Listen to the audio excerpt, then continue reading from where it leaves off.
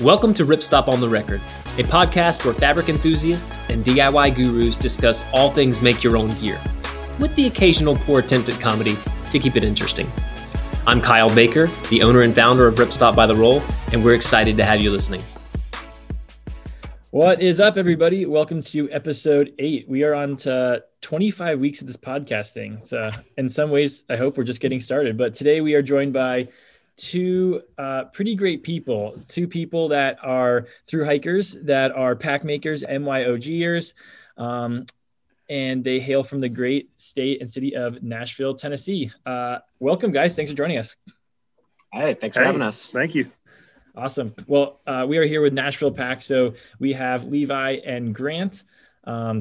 They're going to tell us a little bit about Nashville Pack, what they've done. And then also we're going to get, like we always do, a little bit silly at the end with a fun game. So first things first, Avery's got a question for you guys. Yeah, so I know Bedhead from through hiking the Appalachian Trail southbound. And I just knew you as Bedhead. So I didn't even really know. It's weird to like when you know someone's name, but you don't know their name when you put it together. So yeah, I wanted to kind of hear about y'all's trail names since there's two of you and you guys both have trail names. Oh, and we should also, before that, we are all drinking beer. You just gave me a visual cue. So that should be the first question. What are you guys drinking? So we both got some local brews, both from Tennessee Brew Works from here in Nashville. I've got the Cutaway IPA. I'd love to say that they named it after our backpack, but it's not true. Not true at all. And Grant's got the State Park Blonde Ale, which supports the state parks in Tennessee. So, I love that. I love the local beers. I actually have a Coco Loco Porter with cacao nibs and coconut, and it's from Noda, which is in Charlotte. And I'm going to be extra bougie because I like a beer cocktail. So I did make a spiced rim for my beer, and it's like sugar, cinnamon, nutmeg, cardamom. All right. Email us the recipe. Yeah. I've got the Wicked Weed Brewing Appalachian Session IPA. The topo design got me. It's all about can art, so we went simple. A nice can. It is. Sweet. Okay, sweet. Well, cheers. Yeah, got to get the can pop. All right, so trail names. Bedhead and Gusha. Off the top of my head, having not really known you guys, they don't make a lot of sense yet, but fill in the blank for us. Well, mine's pretty straightforward. I had some pretty bad hair from the get-go, and it seems like it should be a common name, but I haven't met any other bedheads, so it works out. Yeah, I got it from Poet at Shaw's in Monson, heading southbound, and it just kind of stuck. And that's pretty epic. Yeah. Now his hair was like this. I mean, literally like 4 or 5 inches above his head, just all over the place. And mine is actually, so it's Gusha, but it's the word gusher, but I kept the Australian accent of the person who gave it to me. So I'm known to get a little excitable on trail from time to time. I just love it. And so I sometimes get a little gushy, and I kept the accent. It worked out. You gotta fill it in. It's gotta have the different effect. Yeah, right? Exactly. Like gusher. Okay. Gusha. What's that? I've never heard that before. Exactly. And then Avery, you also got one. So my trail name is Bubbles, and it was given to me like negative day one. And just because we were like drinking beers and I burp a lot. So some people thought it was from like Trailer Park Boys, because I also had these like round glasses, and then people automatically just think it's because I'm a bubbly person. So it's kind of like a triptych, but yeah. Awesome. So I'm super passionate about hiking southbound, and that's how I met Bedhead, but I just wanted to know like why southbound if you're convincing someone who might wanting to be going northbound this year, like why was southbound so special to you? I need to put this in like a way that won't piss anybody off. I wanted a more a less crowded experience. specifically for the AT, heading southbound on the AT is going to be a bit less crowded than going northbound. So yeah, that was like one of the bigger ones. Timing lined up well for us specifically, but for someone this year, you know, with COVID going on, I'm sure everybody's schedules are a lot more fluid. So I think Gusha joined you on a little section hike going southbound. And I don't know if you went northbound or southbound on your AT hike, but maybe if you have like some comparisons or what you enjoyed about both experiences. Yeah. So I northbounded in 2015. And then I joined him. I did about half the trail again in 2018 southbound. What I'll say about it is that I really liked the community southbound. It was a little more like sparse and spread out. It felt a lot like the CDT does northbound, where there's people around, but you pretty much know everyone that's like plus or minus a couple days from you, because it's like 10 people. Whereas like the northbound on the AT or the PCT, there's like 75 people in both directions, plus or minus a day, and you don't know everybody, but there's like a good insular community of people on a southbound hike that felt really good. I definitely agree with that. I always told people it was like living in a really small town going southbound, because you knew like what everyone was doing 3 days ahead of you and what everyone was doing 3 days behind you. Things would just pass down the trail, like stories if someone got hurt, if someone left. So it was definitely like a small town gossip. Yeah, near the end we had like a group that we called the Sobo Snowball, because it was like the small group of people that was all kind of bunching together to finish. I think it was like on a Saturday. Everyone was aiming to finish and be with their families. So it's like this group of people, but you knew everybody that was there. So that was really fun. Yeah, it ended up being like 22, 23 southbounders all finishing on one day. Oh my gosh. Crazy number. Yeah, which is like a fourth of all southbounders that finished that year anyway. So that's a pretty big number. Yeah.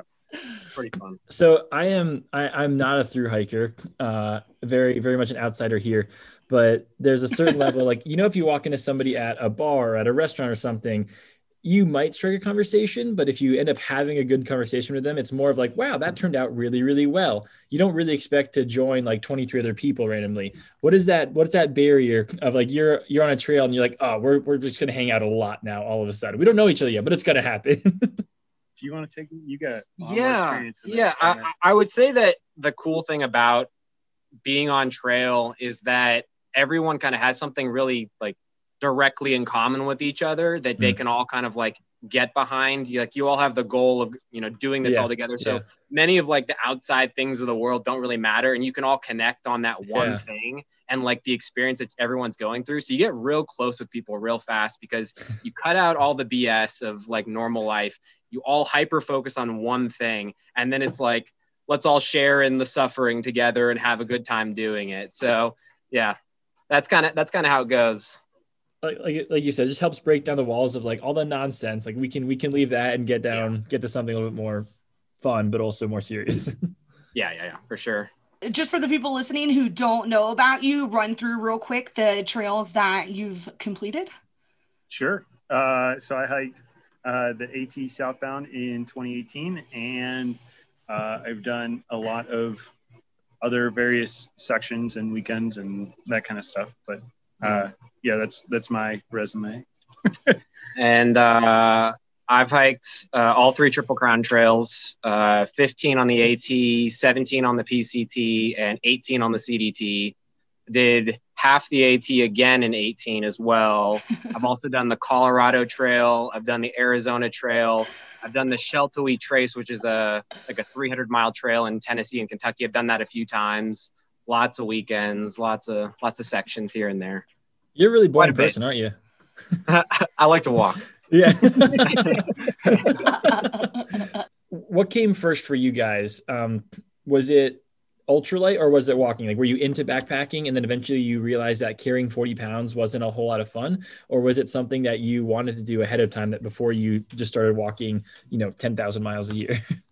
Yeah, I grew up with backpacking. So like the walking came first and then ultralight came later. But like, I was really like, for me, I really got back into backpacking after I was already like a working professional in it for like for a lot of people, it's an escape, and it was for me. And then I found the Ultralight subreddit, and that, like, I don't know, it was a runaway train from there, and they kind of just fueled each other. So that's how it was for me. Yeah. And for me, it was the hiking first, but oddly enough, so my first night ever backpacking was my first day on the AT. I was one of those. Oh my gosh.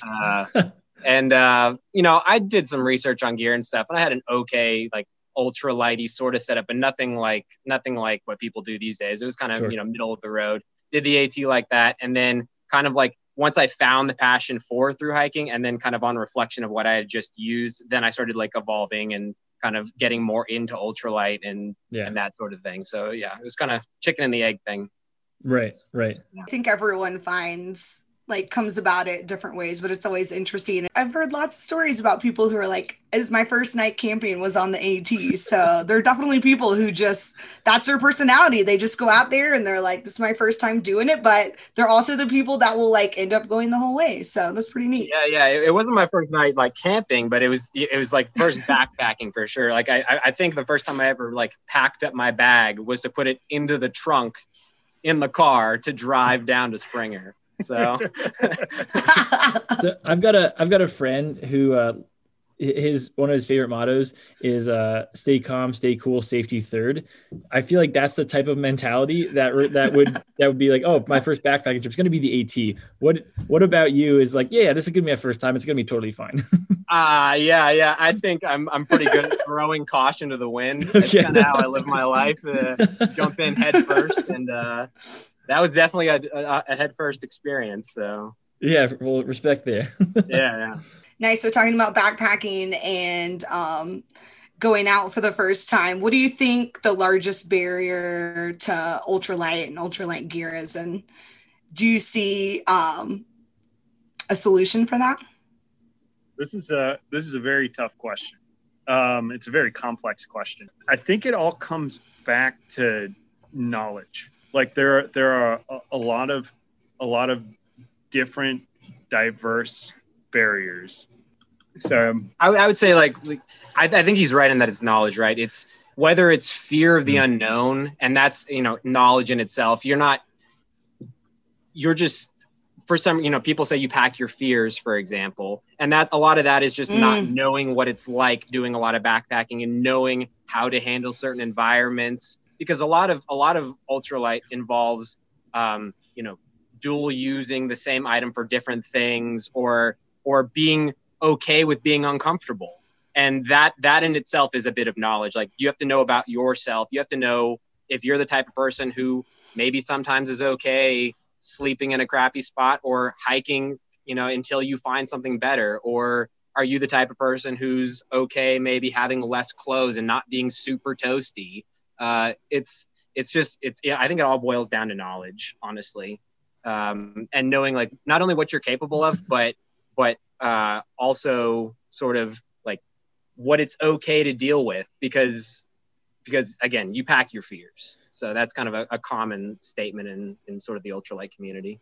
Is it fair to say that maybe one of the antidotes to learning ultralight is just experience, is packing a 40-pound pack or being really uncomfortable at night, and just understanding that a bit more?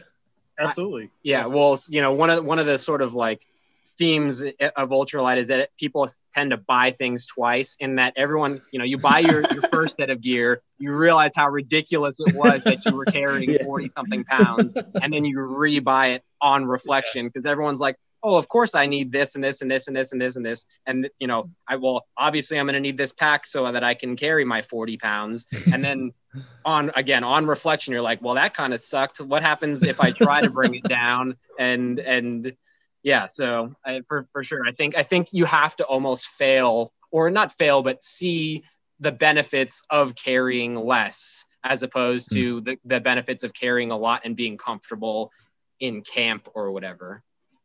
Yeah. I think Two, just from like a through hiking experience, and whatever direction you go in, there's always this thing. You either get to Shaw's and you get to Poet and you do a shakedown, or you get to Neil Gap at mile 33, and people realize like, I don't need just like whatever random piece of gear. I don't know if you guys saw something where you were like, I can't believe someone's carrying that. I do remember one specific person on the AT hike who I know you probably ran across, but he was carrying like a 60, 70 liter bag, and he had like 3 tablets, 2 vapes, 2 external batteries, but like he carried it the whole way, and he was very proud. So that's different. But there is a thing of like, it's hard to get rid of that gear unless you're doing a long hike. Cause I know when I go out now on a weekend trip, I'm like, I'm taking all the things like cushy because I just know I can carry it and I don't care. But For yeah, sure, if I was doing like a 200-mile trail, I'd be much lighter. But for the weekend, I'm like, let's pile it all in. Yeah. I think everyone gets to the point where they start looking at, every individual piece of gear, and you're like, did I use this in the last like week? That starts to be kind of the cycle, right. And people just, I don't think anyone's pack is as heavy as when they start by the time they finish. They've always dropped something, outside of like hiking into the winter and getting more clothes or whatever. You just keep finding things to get rid of. So outside of your pack, right, something that you are obviously both pretty passionate about, let's say in the context of a through hike, what is your favorite piece of gear, or the thing that you just can't live without, your go-to, the main thing that saves you every time? I've got a sling fin split wing tarp that I've been using recently, which is pretty cool. It's got some like great packability, good coverage, nice weight. And I'm still like figuring it out, but like, I'm still like really excited by it. It's pretty cool. Favorite gear specifically for a through hike? Grant, you go, and then I'll have an answer. Phone a friend. Yeah. I think I've probably gotten about 5 of my friends to purchase a Nightcore NU25. It's a headlamp that's kind of like been the new hot thing for the last maybe like year and a half, 2 years. And it's just a company that they make all types of flashlights and stuff. And they came out with this headlamp that it was kind of like the perfect headlamp for long distance hiking. Back in the day, like 5 years ago, I think I was carrying like a black diamond spot, which is very commonly recommended for people. But this thing weighs like 3 ounces, and you need AA batteries and all these things. NU25, Nightcore, the NU25 came out like I said, like a year and a half ago. It weighs 1 ounce. It's waterproof. It's rechargeable. It lasts forever. And so everyone that I can talk to about headlamps, I'm like, I know it's like a boring piece of gear, the headlamp itself, but like this one's awesome and you should be using it. So I think that thing is pretty much perfect. Outside of not weighing anything, it basically does everything perfectly. So I'm super excited about that. That's a good shout though, because that really is a piece that'll weigh you down or just be annoying at the very least, right? You want it to be kind of out of sight, out of mind to some extent. Yeah, from multiple through hikes. I've gone through multiple headlamps, and they always have something go wrong with them. I had one that got the one that I carried on the PCT got wet during a water crossing. It didn't work for like a week because it had to dry out. And so I was using my phone, I had like the flashlight on my phone in the mornings. It was awful. But this thing, like I said, it's waterproof and it's rechargeable. It just kind of fits the bill for through hiking perfectly. Yeah. And if you want an ultralight hack, which people do, you can replace the headband with shock cord, which we sell. So super easy setup. I'm a big believer in that one too. It was a big upgrade over the previous offerings in kind of every way. So I think I'm ready to go. So my favorite piece of gear in terms of a through hike, I'm the kind of person that always is reevaluating everything. Mm-hmm. And so even with my big 3, or even with backpacks, we're constantly making improvements, and I'm never 100% comfortable and with everything I've got. The one thing that I would never change is my gold-toed nylon dress socks. They're cheap. I had 3 pairs last me an entire through hike. They dry fast. They're breathable. I got wide feet. And so normally socks kind of constrict circulation and stuff. These things stretch out. They're the perfect hiking sock for me. They last forever. They last forever. Everyone gets holes in their darn tufts. These big, thick wool socks, like gold toe nylons, forever. They never wear out. The last person I know to wear gold toes was my dad in like 2005. That's amazing. I think it's like an old Ray Jardine hack, but yeah. It's got to be the nylons though. You can't get like the cotton ones or like the blended ones. It's the nylon ones. Right. So I didn't even know they made nylon gold toes.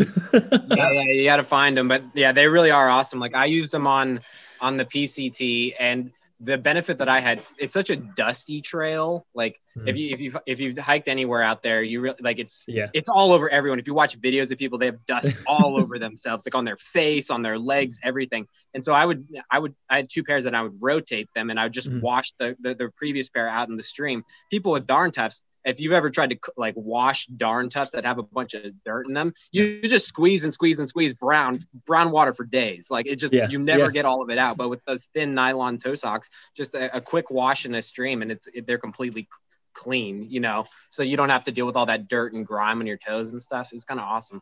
That is a really good point, because I totally swear by darn tufts, but I had to wash mine 3 times after something I did in the fall because they were still black. yeah, it just keeps coming. It's like you can't even believe there's that much dirt, but yeah. You're really selling this. I'm like, after this episode, we're gonna need to buy stock in gold I do recommend, if you're coming from thicker socks, buy an extra pair of gold toes and wear 2 pairs at once. You got a double bag at the beginning, otherwise you're gonna get you will get blisters. It's very thin. They're very thin socks. So, but then you build up your foot toughness, and then you can get away with just rocking 1 pair at a time. Well, I bet too with the gold toes, they must be lighter than the heavy darn toes. So that would be an interesting comparison. And speaking to that, is there a piece of gear that you wish was lighter? I know that for you. Yeah. For me, it's, and this is more like a general thing than it's specifically a piece of gear, but I can break it down to one piece, is like synthetic insulation at all. I use exclusively synthetic gear. And so like my quilt weighs like 30 ounces when equivalent down quilts weigh maybe like 21, 22 ounces. So there's like 8 full ounces that I sort of just carry. And I would love for there to be an alternative to synthetic insulation that was lighter, but doesn't exist yet. For me, it's battery packs. I mean, there've been some good advances recently in shrinking down battery packs and stuff, but I don't know. I would love to be able to like carry some extra juice and not feel guilty about it and not have to worry about it getting it recharged in town and all that. But yeah, that's where I'm at. Why do you go all synthetic? I don't use animal products in any capacity. So okay. Yeah. Very cool. That's just Yeah, no doubt. That makes sense. And it's absolutely like, it still is the performance and the compression leader. So like, you know, the true ultralight thing is to use down, obviously, but I choose for ethical reasons not to. And so it would be great if there was a synthetic insulation that matched it. Obviously in weight, also in compression. That's always a constant struggle that I'm dealing with is, you know, we make an ultralight pack that's small, just like many of the other packs. I have to always worry about volume. Volume is a major concern for me at all times, because Apex and now some of this new UP insulation that people are starting to use, it's like a loose fill synthetic, which packs a bit better, but nothing touches down when it comes to that compression. So yeah. So you touched on it, the packs that you guys make. Take us from day one in the history of Nashville Pack to like maybe your first hike, to not making a pack, to now this is largely your job. Fill in the gap for us there. Sure. So it all starts in 8th grade with home ec class. That's where I learned to sew. And so I learned how to use a sewing machine, and I always kind of had that knowledge kind of floating in the back of my head. And I picked up a sewing machine after college. I think I wanted to like hem some pants or something. Yeah. Didn't feel like doing it by hand. And so I had the sewing machine, and then I was getting more into backpacking, and I had an Osprey pack that I literally stripped everything off of, and it was still 2 pounds. And I was like, I bet this can get way lighter. So started making my own packs, and then that turned into making literally everything else. I was kind of burned out with my day job. And so I decided I'm going to make all my gear for the AT. If it does well on the AT, I'll start a company. And right before I left, I met Grant. The gear made it through like Vermont, like through the most like rugged parts of the trail heading southbound. And I was like, heck, I'm just going to do it. And I called up Grant and I said, hey, you want to start a backpacking company? And Grant's like, I don't got anything else to do. I think when he called me, I was on the CDT, like I was, in the middle of Wyoming or something like that. So it sounded great to me. I had done obviously a good bit of backpacking before, and I had tried.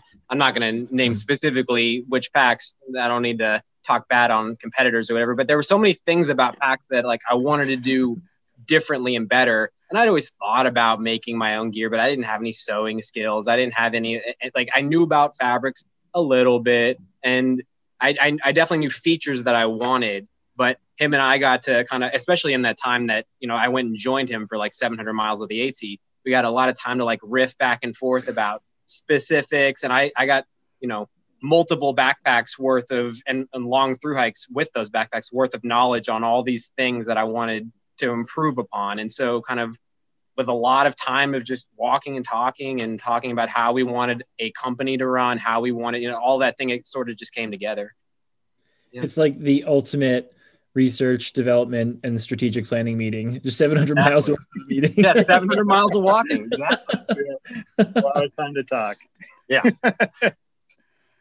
So I'm curious about the packs that you were wearing on your AT Sobo hike. Is there anything that after your through hike was finished that you were like, I know I'm going to change this or add this or make this better? Yeah. So just to give everybody a picture of what we were using. So it was me and my wife. I made matching backpacks. It was really cute. And we were both using grid stop packs. And they had like a Dyneema stretch mesh outside pocket and bottom pocket and vest style straps with a couple of pockets on it for cell phones and snacks and stuff like that. And one of the biggest things is I used like a polyester spacer mesh and a polyester thread on the straps, but then the fabric that I was using for the structure was made out of nylon. And so every time it would rain or we'd get super sweaty, that nylon would stretch, and then we get like really bad pressure points. So I was like, that's the first thing I changed is how we build the straps. And then they changed a few times after that. But adding more volume to the outside pocket, make it, we started pleating it using 2 different materials to get 2 different properties out of it.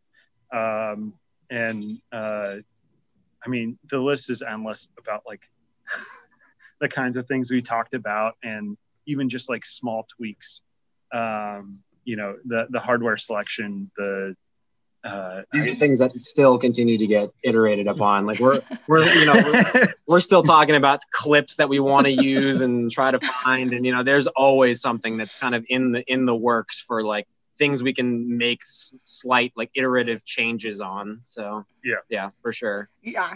You probably never thought you could think so much about a buckle until you're like making your own packs. And then you like pigeonhole into buckles for days. Oh yeah. You get into these catalogs of some of these hardware companies, like the manufacturers, and it's like 400 pages worth of different, slightly different buckles. And you're like, well, I like number 647. That's pretty cool. It gets bad. It gets real bad. Run us through the Nashville Pack product line really quick. What do you guys have? Just give us kind of the brief 30-second product copy of what you got. Sure. Right now it's pretty simple. We have the Cutaway pack in five different fabric types, plus a supply your own fabric option, and then an exclusive fabric type over at Garage Grown Gear. And then we have shoulder straps, which are like a hybrid vest, J strap. We call them vest straps.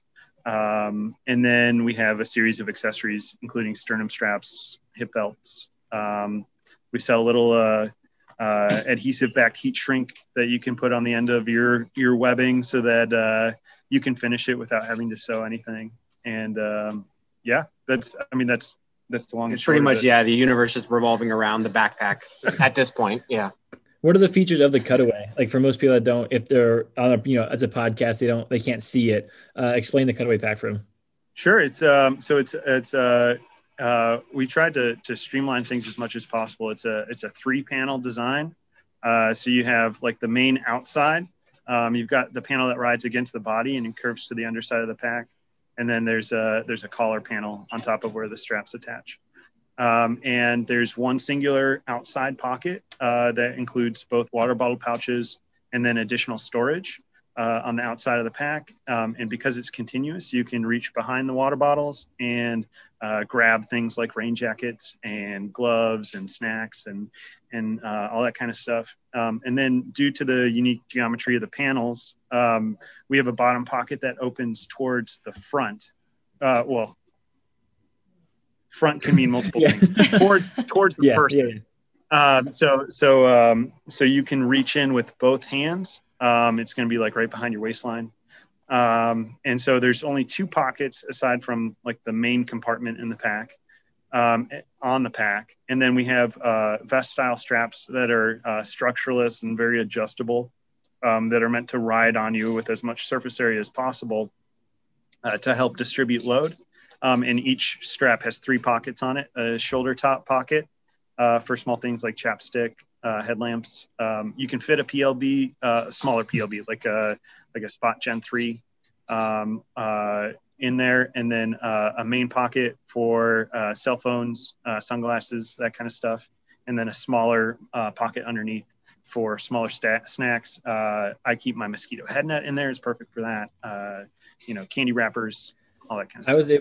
Essentially, it's a small frameless like ultralight backpack with the focus on accessibility of your outside storage, so that you can basically hike as well as possible. Like hike as long as possible. The idea being that you can reach everything that you want to store outside, and there's tons of storage options on the outside, so that you can be, in some ways, kind of almost like an athletic focus towards your hiking goals, if you want to put it away. And you don't need to be like a fast packer or anything like that. It's built for comfort as well, but accessibility was like a main focus for us. I should have started with all that. I was able to put on one of your packs on Saturday. So our general manager, Carter, just got a Nashville pack, the cutaway, and he was super pumped on it. And he was like, dude, you got to try this thing on. And I'm like, all right, man, totally.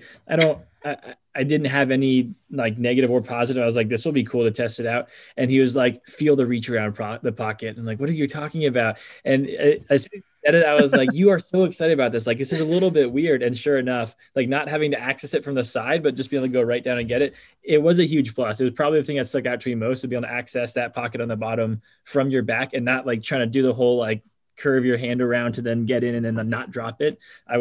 It's pretty solid design. I really like that. Thank you. You've hit on a bunch of features just now on why I know a lot of people are coming to you to have custom packs made because they like a certain feature, a certain thing. But what is one thing that you think Nashville Pack does better than any other backpack company out there? Yeah, we this is a dangerous question, just because we have a lot of respect for our peers in the industry. So it's a hard one for us to put an answer to. I think a safe answer is a combination of accessibility and comfort with our pack design. Which was our main focus.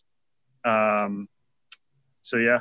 I mean, that's when I first joined Ripstop by the Roll, I was learning about the ultralight backpacking community, and I've definitely been an outdoorsy person. I've done different things, but ultralight backpacking and through hiking is definitely not it. So I was really kind of inundated with this information, and I was kind of taken back. I'm like, why do all these people make the same pack? Like, it's a really big body with a big outside pocket, right? And that was like a very removed personality from that. But as I've been able to talk to a lot of these makers more, it's been cool because everyone is so unique. Everybody can find their pack. Like, there are a handful of ultralight pack companies, but you guys do one thing much better than everybody else. And people that want that love that. And sometimes it's a lot more powerful to people that love you, a few people that love you than a lot of people that kind of like you, so it really is cool. I would say that your accessibility is really, really, it's kind of untapped.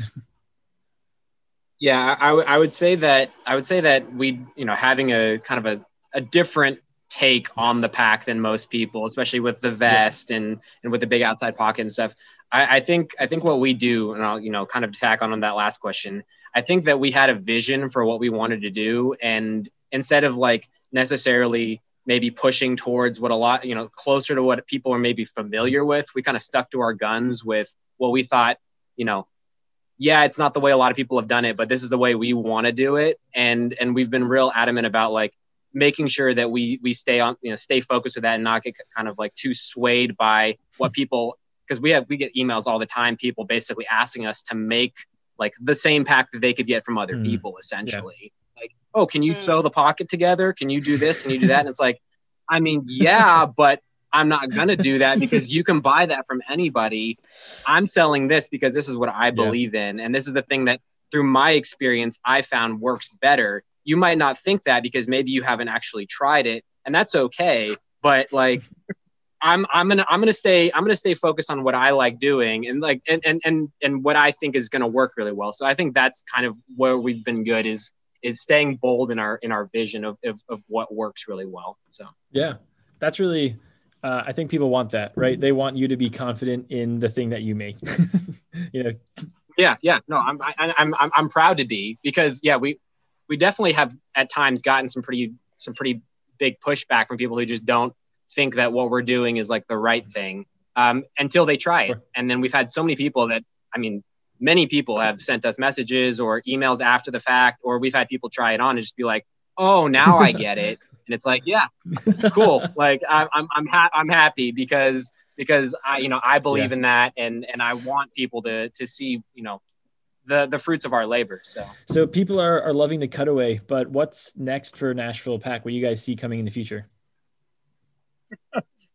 So in the immediate future, we are releasing a couple of additional sizes of the cutaway, and diversifying our lineup a little bit more. We're including a J strap. It's a modified J strap that is structuralist, just like our vest straps. But if we find that there's a number of people that feel like the vest straps are maybe a little bit over encumbering, and they want just just the more traditional J. And we've always tried to kind of message that one can wear the vest straps, because we built them as almost like a hybrid. We've always tried to message that you don't have to have two sternum straps enclosing it like a vest. You could just wear it like a J with a single sternum strap and you'd be fine. But I think to accommodate people feeling like it's more their style, we are going to be introducing an actual J style strap.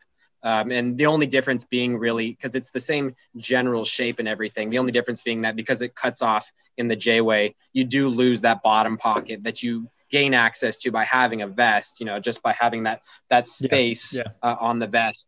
But other than that, it's the exact same comfort, it attaches the same way. And because we make the packs with the modular straps that you can swap in and swap out, if one so chose, they could have one of either and then swap out depending on what they were doing. If they were going to be doing something with some more fast packing that they wanted a vest for, they could wear the vest. And then if they just wanted J's, they could just literally swap the straps off the same pack and then switch to their normal traditional. So elaborate on that one more. I was able to see your strap system just the other day, but for those that have not seen how you guys attach your straps, can you explain what that looks like and why you do your straps that way? Sure. So what we do is we have a daisy chain built into the strap attachment point on the pack. So it goes like from side to side on the pack on the wearer's side of the pack. And the straps at the top have 3 pieces of webbing sewn in that just hang loose on one end. And so you weave them into the daisy chain, and then we include a tri-glide so you can cinch them down and fix them at a specific length. And what that allows you to do, it not only allows you to set your straps wider or closer together on the backpack, depending on, like, say you have like a big neck or something where it's more comfortable to have the straps wider than market standard or narrower than market standard, but it also allows you to adjust the angle on the straps.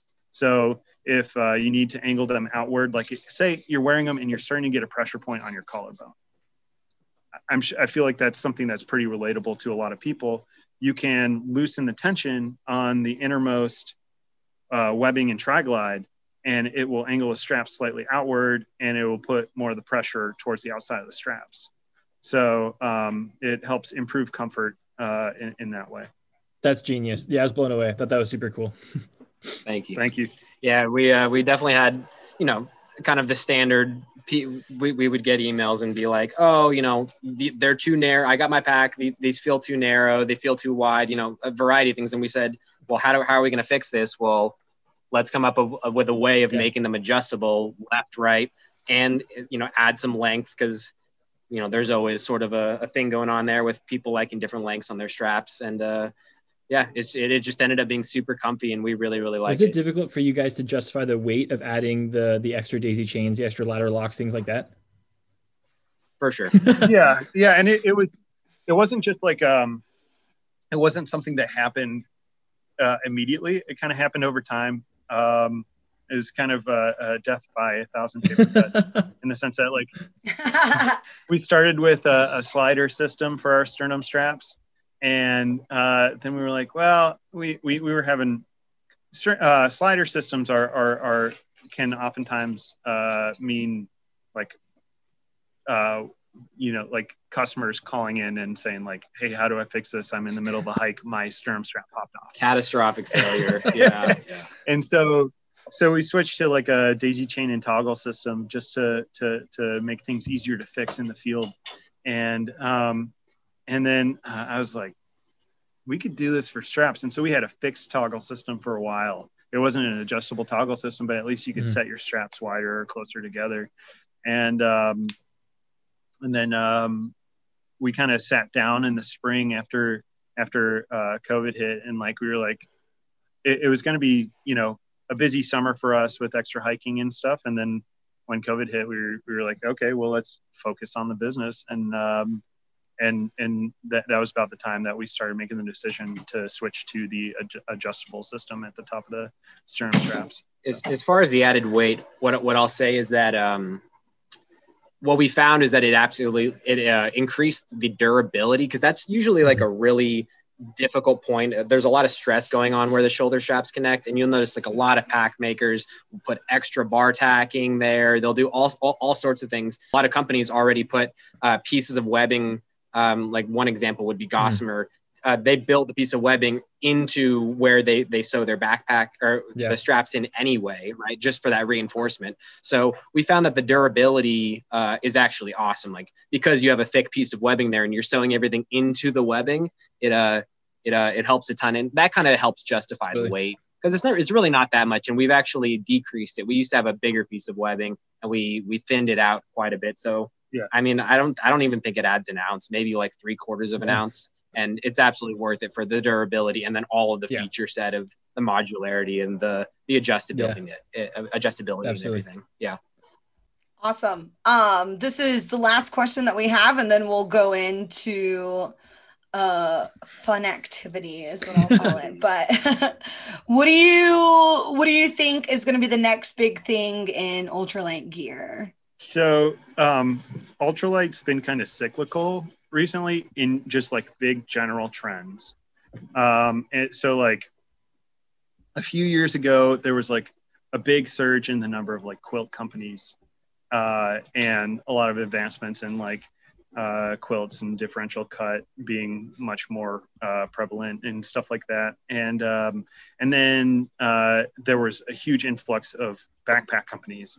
Including us. Yeah. That was the next set. Yeah, there were tons of backpack companies. And I think that there's a lot of room for people to get into the shelter game now, especially with like the advancements in like nylon and polyester fabrics. I think that there's a lot of things that can be done to kind of improve upon existing designs. Obviously, there's potential for new shelter designs, but people just haven't thought of them yet. I think that there's going to be a good influx of shelter makers coming up here. There's a lot of room. So cool. Thanks for sharing that. All right. So bridging the gap here to this fun game, we're going to call this what's going on in this photo. And that's pretty much what it is. So Avery has gone through Instagrams and has found photos that are potentially ambiguous in what is going on. And then she's going to screen share the photo with you. And then your job is to explain to the people what the photo is for those listening, and then explain what we're looking at. So for those of you listening, they have no idea what these photos are. They don't know what they're going to be looking at yet or what they're going to be explaining, which makes this all the much more fun. So Avery, you ready to roll? Yes, I'm going to share my screen, and we will also post the photos on Instagram when the podcast is out, so you can go back and reference. Okay, so these first ones are for Bedhead. If you just want to explain the photo, describe it, and what's going on. Yeah, so the photo, it's a very fine photo. At the top of the image, you can see me standing in ankle deep water. This is somewhere on the AT because I can see my AT pack and I've got my AT outfit on. If I had to guess, I would guess Pennsylvania. There's that one section that's like ankle deep water for like a mile that I remember. It looks like Pennsylvania. It feels like Vermont. we had constant rainstorms for like for the long trail section of Vermont. Like I don't remember having dry feet that entire section, but it's definitely possible as it's Pennsylvania. So are those gold toes though? Yeah. That's good. Uh-huh. Yeah, and some dirty girl gators too. Awesome. Okay, next picture. Oh, I remember that nap. So is that Angel's Landing? No, that's outside of Duncannon. Is that not the overlook of Duncannon? Or am I wrong about that? Yeah, I think that's right outside of Duncannon. Yeah, it's it's not Eagle. Eagle Overlook or something like that? I don't remember the name of it, but I think it's I have a picture of myself on my hike in the same spot almost. But what's going on in the picture is me sitting on a recliner shaped rock at an overlook in the shade. If it was in Pennsylvania, it probably was at least like 95 degrees out with full humidity. So I was pretty excited to be in the shade and taking a nap on a cool What's funny rock. about this too is that there's a really nice overlook and you are completely looking the opposite direction. He doesn't care. It's like I saw it. That's I was great. like, okay, cool. And then I turned to sit down. 100% in on that nap. It's funny how when you thru hike anything or just hike a lot and spend a lot of time outside, rocks become familiar. Like I saw this picture and I was like, I remember the exact place that rock was in. So not only that, it's funny how rocks end up being super comfortable, right? Like people think about carrying sit pads or carrying chairs or whatever. That rock looks so comfortable when you're 15 miles into the day and your feet hurt. You're like, yeah, that rock right there. Yeah, and it's just the perfect reclining angle as well. So, okay, next picture. All right, so this is an example of why I'm called Bedhead. So this is at Uncle Johnny's in Irwin. This is a picture of me and my wife, Kristen, trail name Daenerys, and we are voting. We voted absentee. So this is just a picture we took to prove that we were sending it back out. That's pretty cool. So it is possible to I love vote that. from the That's pretty trail. awesome. Please vote. Okay, and then last one for Bedhead. Oh, this was our initial quality control system. So it's a picture of me standing in front of like 9 Rubbermaids on folding tables in our shop, and I had gained some of the weight back from after the trail. And I'm going through with a hand-drawn spreadsheet, making sure that all the parts and pieces that we needed for each individual pack was in said bin. We since switched to a digital system with tablets and everything, but initially we were printing them out, and we had these big checklists of all the things we needed to go on every pack. So it was an interesting early system. I don't know. Your hand tracing is pretty solid. Those are straight lines. Yeah, we have some stainless steel rulers. And it looks like they're on top of like some grids too. So. Yeah, there's grids everywhere. It's like every table there's rulers just all over the place. So we still have both those cutting boards. We probably need to replace them. Awesome. I love that. Yeah, it just seemed like a really detail-oriented picture and it caught my eye. So I just wanted to see what was going on. Sure. Okay, now for Gusha. Oh, okay. Yeah, that's a good one. That's a random rock on the Arizona Trail. I'm trying to remember where that was. I think it was before getting to Superior. You go through this section, and yeah, just an awesome giant pillar kind of going up that looks just like a thumb. And so I had to stick my thumb up there and match it. Yeah, just a cool rock. Is that considered a selfie? I mean, part of me is in it, so I think it is a selfie. Yeah, it's a thumbs up. This is just like the picture that I would want to send my mom when she's texting me every day, like, how's it going? Are you okay? Yeah. And I would just send her thumbs up I'm rock. Awesome. So is the rock. We're good. Oh, geez. Okay. So this is on the Colorado, or not the Colorado, the Continental Divide Trail. And I went and hiked. So after I finished the Arizona Trail, I went and hiked like 100-mile section of the CDT to like CDT Days, which is the annual trail festival, just like AT has trail days, CDT Days. And so I went to the town of Lordsburg, New Mexico, and I'm with another hiker, and we're leaving it. And if you know anything about the CDT, especially New Mexico, there's trash everywhere because there's roads everywhere. And so we would joke about like all the beer cans being New Mexico wildflowers. On the road was a tiny child's bicycle missing its front tire that I decided would be fun to take a picture with, doing a faux wheelie on. So yeah. So this picture is Grant with another hiker, and they're roadside. Yes. And he's popping a wheelie. Yes. On this kid's bike with a hang loose. Super rad. Super rad. And he's got a bandana as a sunshade underneath his hat. And I still got my bows, right? Yeah, rainbow sunglasses. Yeah, I missed those. those ended up breaking. I got those sunglasses at a random gas station in Idaho, and I loved them. Just rainbows right across the front. Sad to see those gone. Yeah. Yeah, you don't look like you're anywhere near a trail there. You look like you're in the city. So well, no, that is the official Continental Divide Trail that I am on. Thank you very much. That's Red Route, right? Yeah, that is the official trail.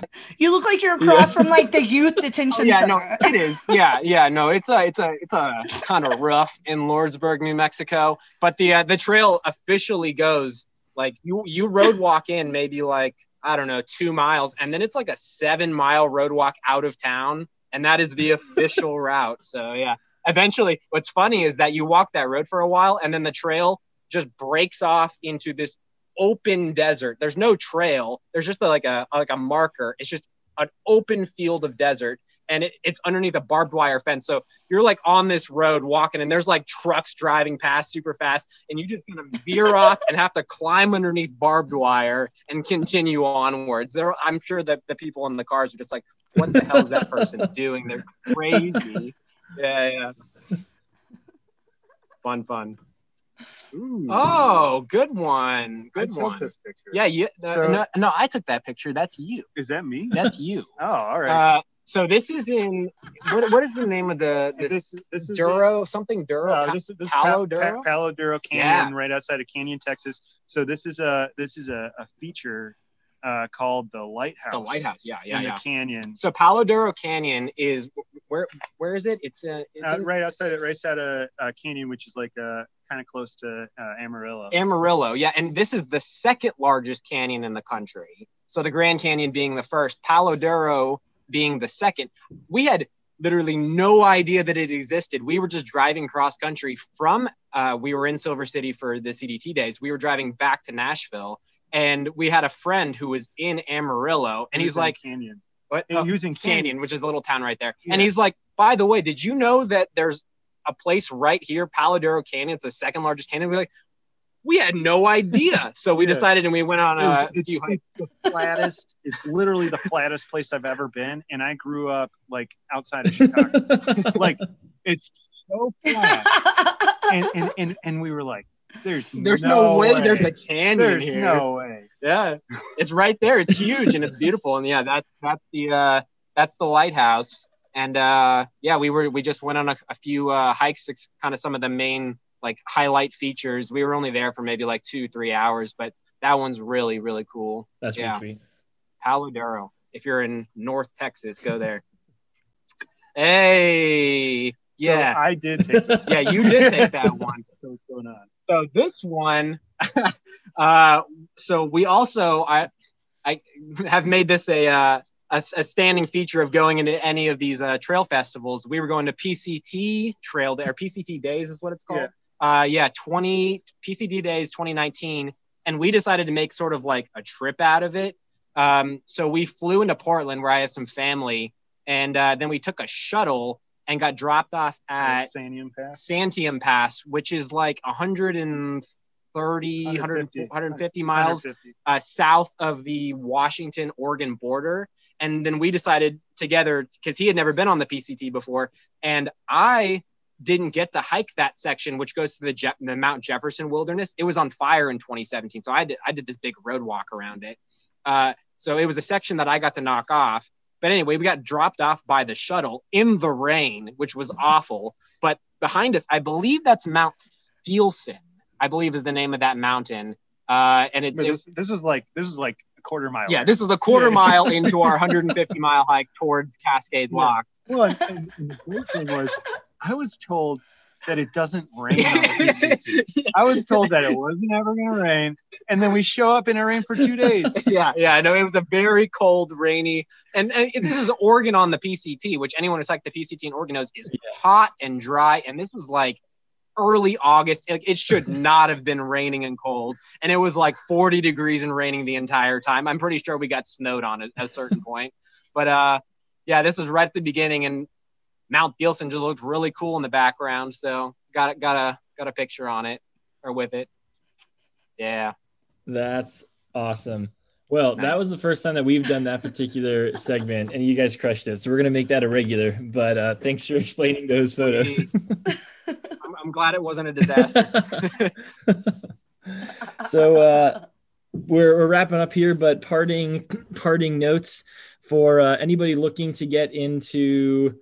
Looking to get into ultralight, to touch on what we were touching on earlier, what would you say is the main go-to for people looking to get into ultralight backpacking? Parting advice. There's a strong community on the internet, especially like on Reddit. And I'll just plug that a bit. The r/ultralight is a subreddit that I think was formative for both of us. And there's a lot of information, and you can go from there to a lot of places. Yeah. It's definitely like a lot of resources. Like a jump off spot for really getting into it. But that's a really good community. That's actually pretty big at this point. It's like 100,000 people or something. It's more, more than that. They did like a 200K giveaway. Okay, so like going, much far previous in the conversation, we had the talk about knowledge being the barrier. Well, there's a massive wealth of information and just a lot of people that are really into long distance hiking and doing that, carrying as little as possible, sort of kind of incorporating minimalism into their hiking and kind of the whole ethos there. So I would say that that's probably a great spot to start. Yeah. And because we could go on forever about like names of people to check out, YouTube channels, books. Oh yeah, we could get real nerdy, but I would say that's a good starting spot. That's the simple thing. Perfect. Yeah. Well, Nashville Pack, Levi Grant, or Gush and Bedhead rather, thank you so much for joining us. Everybody listening, go check out the Cutaway Pack, check out Nashville Pack, see what they're doing, and check out these photos that they just described. You're going to want to see these as well. Thanks so much for joining us, guys. Really appreciate your time. Thank you very much. Thanks for having us on. Fun. Thank you. We'll talk to you guys again soon. Thank you.